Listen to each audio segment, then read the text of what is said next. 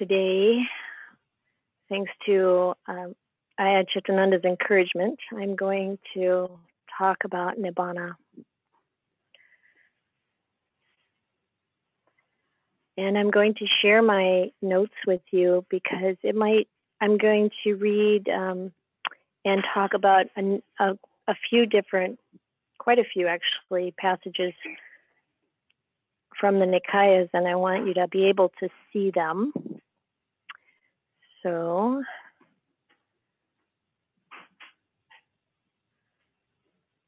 here we go. So I think first we can look at a couple of the a couple of quotes from the Nikayas to just kind of like solidify our agreed or shared sense of what Nibbana is and how the Buddha talked about it. So I'm just going to read this. This first one, I think you can see it on the screen. It's from the Samyutta Nikaya, 43, 1 to 44. And these quotes I pulled out of The Island by Ajahn Pasano and Ajahn Amaro. And you can download that book from the Abhayagiri website if you haven't seen it before, but it's entirely focused on Nibbana, the point of the book. And they've collected a number of really excellent quotes from the suttas to discuss this topic. And from those, I like the translations that they picked for the most part. So I just pulled them from there to put into my notes. And this first one is the many ways the Buddha described, or the synonyms that he had for Nibbana, to give us a sense of what it is or what it is not.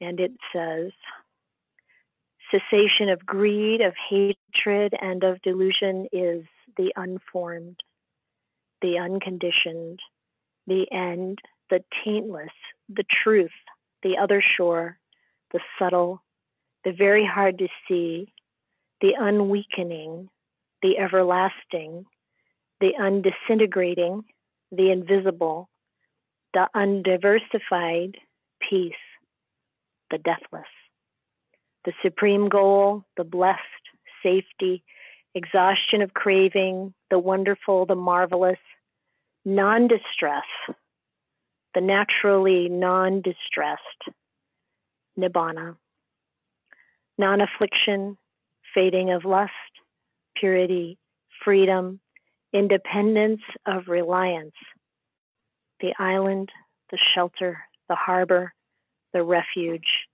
the beyond.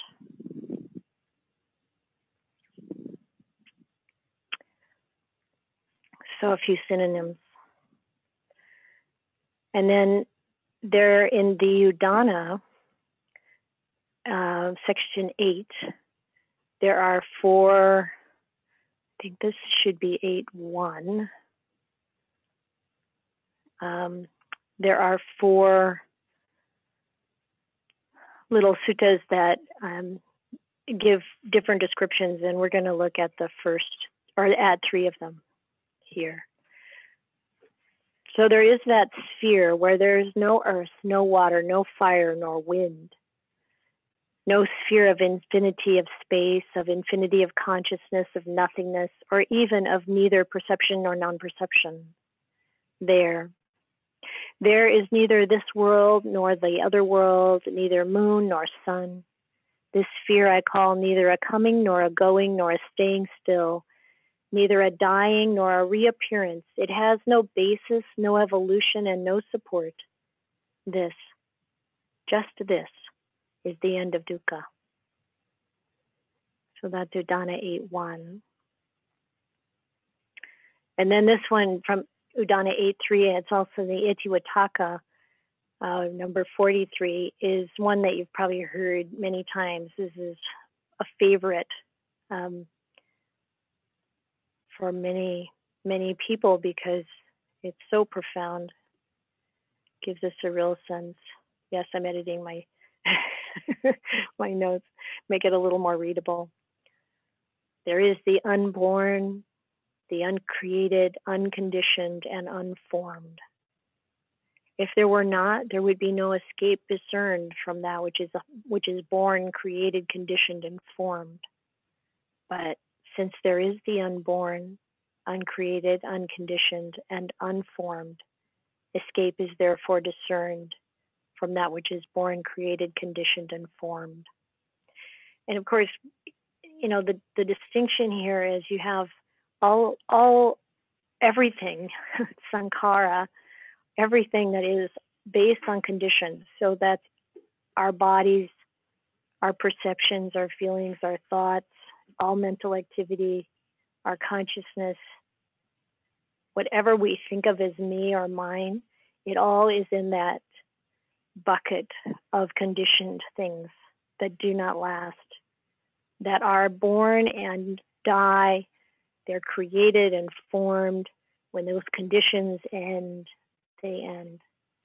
But then there's the unconditioned, the unborn, Nibbana.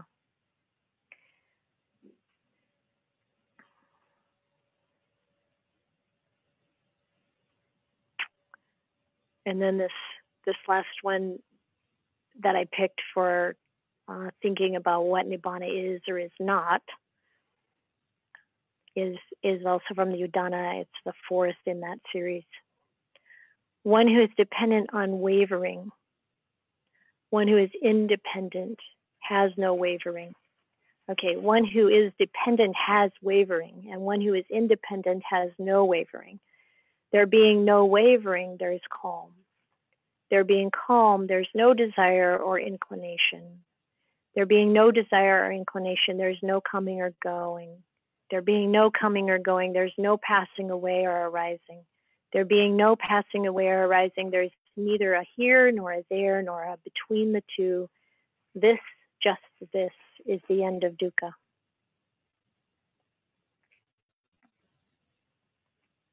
Okay, so let's go on. So now I want to turn to, like, what is it that we can do to put in the causes and conditions to realize Nibbana? And we have this lovely sutta where the Venerable Ananda goes to see Venerable Sariputta. Got to rearrange. I keep wanting to see you, and I don't want to look at the note, but I better start. So the Venerable Ananda went to visit the Venerable Sariputta, and on coming to him, greeted him courteously. As he sat down at one side, the Venerable Ananda asked the Venerable Sariputta, what is the reason, what is the cause, why certain beings in this world are not fully set free in this very life? So what is the reason why some of us don't realize Nibbana here and now? And Venerable Sariputta says, in this matter, friend Ananda, beings do not understand as it really is. This perception is conducive to decline or to making things worse, you might translate. They do not understand as it really is. This perception is conducive to stability, keeping things the same, keeping things stable. They do not understand this perception is conducive to distinction. So what's distinction? It's often talked about as, some attainment like psychic powers or superhuman powers, or some like making progress on the path that you can really identify, stream entry, or once returning, something like that, some distinction. Or they do not really understand this perception is conducive to, I'm not so sure I like penetration, but it's breaking through to realize Nibbana, the realization of Nibbana. This is the reason, this is the cause why some beings in this world are not fully set free in this very life. So I think it's valuable to look at what are the perceptions that we each have that are conducive to things getting worse, staying the same, or not progressing in development to, again, it sounds so goal-oriented, and in a way it is, but how does it work that we don't wake up? how has our perception got us held in a way such that we don't wake up? And I think it's really good to reflect on this. And one way to begin reflecting on it, I think we have a clue in something that Andy shared with Ayya Chitananda and me last night. It's something I think is quite helpful. So what she told us was that in one of her classes, where she's studying at the university and in a program that includes right now at least a lot of considering climate change, and she said that the professor talked about 5 habits that particularly the middle class has that really contributes to climate change. And now if we change these 5 habits, we can really make a difference. And so she shared with us what those 5 habits are, and here they come on the screen. Individual habits focused on the middle class that impact climate change. Number 1, plane travel. Number 2, car usage. Number 3, meat consumption. Number 4, the living space per capita. So we have these big houses for 2 people or whatever. 5, energy used by our home appliances. And so the point is that these are things we actually can make decisions about, and they make a big difference. So Andy had an idea related to this relative to her own practice. And I'm not going to share what her results are from the reflection. If she wants to, she can. But for each of us, like, what are the habits that we have? Like those perceptions that Venerable Sariputta is talking about. What are our habits that are really contributing to our being stuck in samsara? What are the 5 top? We could do something like, oh, well, it's the 5 hindrances. But that doesn't really quite dig at what it is for us individually. What are the 5 habits, the top 5 that you have, that I have, that hold us, the perceptions? Maybe a perception that says, Nibbana is so far away. I've got so many defilements. I'm never gonna be able to, do that. Or perceptions that say, I'm such a bad person. I did all these things wrong. It's impossible for me. Those kinds of perceptions, I think, fall into the first category, the ones that really lead to decline. We think maybe we're keeping stable, but actually when we're negative about ourselves, when we're negative about Nibbana, we're in decline. Habits of breaking the precepts, the 5 precepts. Sometimes people really want to establish that it's okay to drink alcohol, as long as you don't get drunk. Really? Have you really, really tried that? Have you really noticed what happens to your mindfulness? What happens to, why do people drink alcohol? A lot of the time it's because we don't want to be mindful. We want to let our guard down. We want to relax. We got to find better ways. So anyway, without trying to go off on too much of the tangents of where this could lead, to really, for each of us, consider, what is it that I could change? What habits can I develop that are going to put me on the track for distinctions, on the track for Nibbana, realizing instead of going backwards, instead of keeping stable.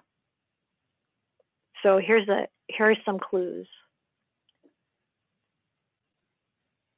I have no idea what time it is. Oh, we've got time. Good.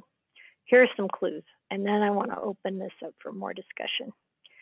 So we have here a sutta from the Anguttara Nikaya, Book of Threes, number 55, where the Brahmin Janusoni, who shows up a lot. He's very prominent Brahmin at the time of the Buddha, and he comes to talk to the Buddha. And he says, Master Gautama, Nibbana is directly visible. That's what people say. It is said, Nibbana is directly visible. In what way is Nibbana directly visible, immediate, inviting one to come see, worthy of application, to be personally experienced by the wise? Now, you notice what's interesting here is that in our chanting, that's how Dhamma is described. So the Dhamma is directly visible, immediate, inviting one to come and see, worthy of application, to be experienced directly by the wise. And it holds. You know, like when Ajahn Sumedho has been talking about Nibbana and saying you can just use the word Dhamma, he says you use that in different contexts. So it's interesting, like, yes, we're on the right track when we're trying to like really investigate Dhamma.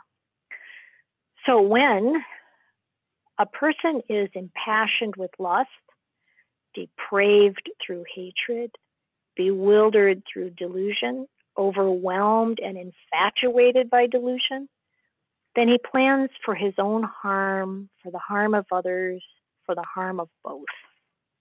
And he experiences in his mind suffering and grief. But when lust, hatred, and delusion have been abandoned, he neither plans for his own harm, nor for the harm of others, nor for the harm of both. And he does not experience in his mind suffering and grief. In this way, is Nibbana directly visible, immediate, inviting one to come and see, worthy of application, to be personally experienced by the wise. It's this much. And Ajahn Ganha will talk about the same thing. He says, if we are, of course, keeping precepts, so the virtue is there, doing the practice of all of the Noble Eightfold Path, keeping mindfulness and wisdom consistent in the mind, and being happy and at ease, this is Nibbana here and now. It becomes a habit. And I know that there's like the realization, like what, I was just talking about, that Ajahn Mahabua described for himself when that happened. But then we'll see what the Buddha says here. This part is from the Majjhima Nikaya, 70, 13, 22, and 23. So this is the sutta where the Ajahn Pasano and Ajahn Amaro have kind of made some ellipses and pulled some pieces together from this one sutta for this quote. I say of such bhikkhus who are in higher training. So I want to make this passage a little less male-centric and a little less monastic-centric. Well, we could say mendicants, but any of us in the higher training whose minds have not yet reached the goal and who are still aspiring to the supreme security from bondage, that they still have work to do with diligence. And it's like, yes, we can do this. Like, we can change our habits and we can put ourselves like on the track. Why is that? Because when those practitioners make use of suitable resting places and associate with good friends and balance their spiritual faculties. So this whole idea of associating with people who are also, maybe already realized more than we have, or, really want to, dig deep into the Dhamma, balancing spiritual faculties. And I think about like the 5 faculties, where we're using mindfulness as that balance point, and faith and wisdom, and the other factors that we have them in balance. They may be realizing for themselves with direct knowledge here and now, and enter upon and abide in that supreme goal of the holy life, for which people rightly go forth from the home life into homelessness. And seeing this fruit of diligence for these mendicants, I say that they still have work to do with diligence. So if you're partway there, you still have to keep going. I do not say that final knowledge, so the realization of Nibbana, is achieved all at once. On the contrary, final knowledge is achieved by gradual training, by gradual practice, by gradual progress. And how does there come to be gradual training, gradual practice, and gradual progress?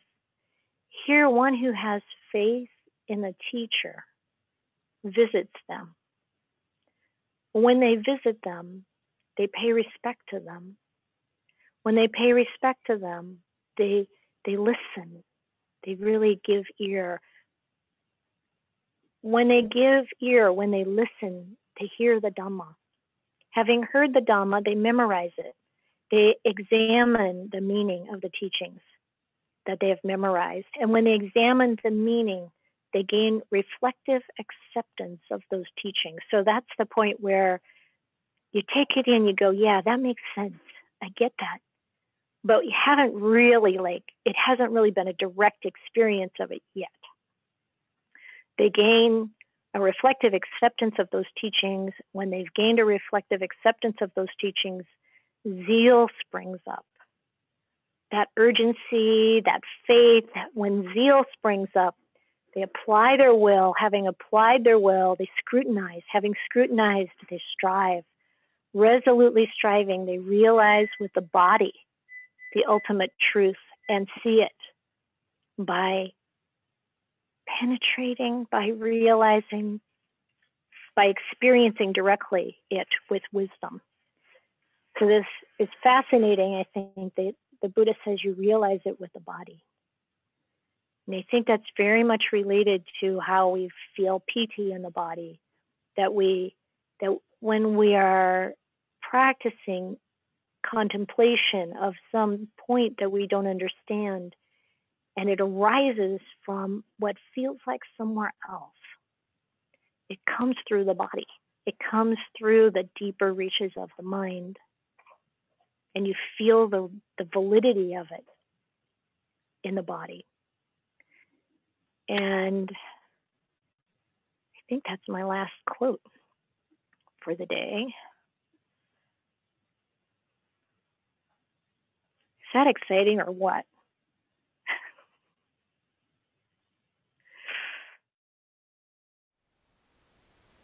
Thank you for listening. To learn how you can support the teachers and Dharma Seed, please visit dharmaseed.org/donate.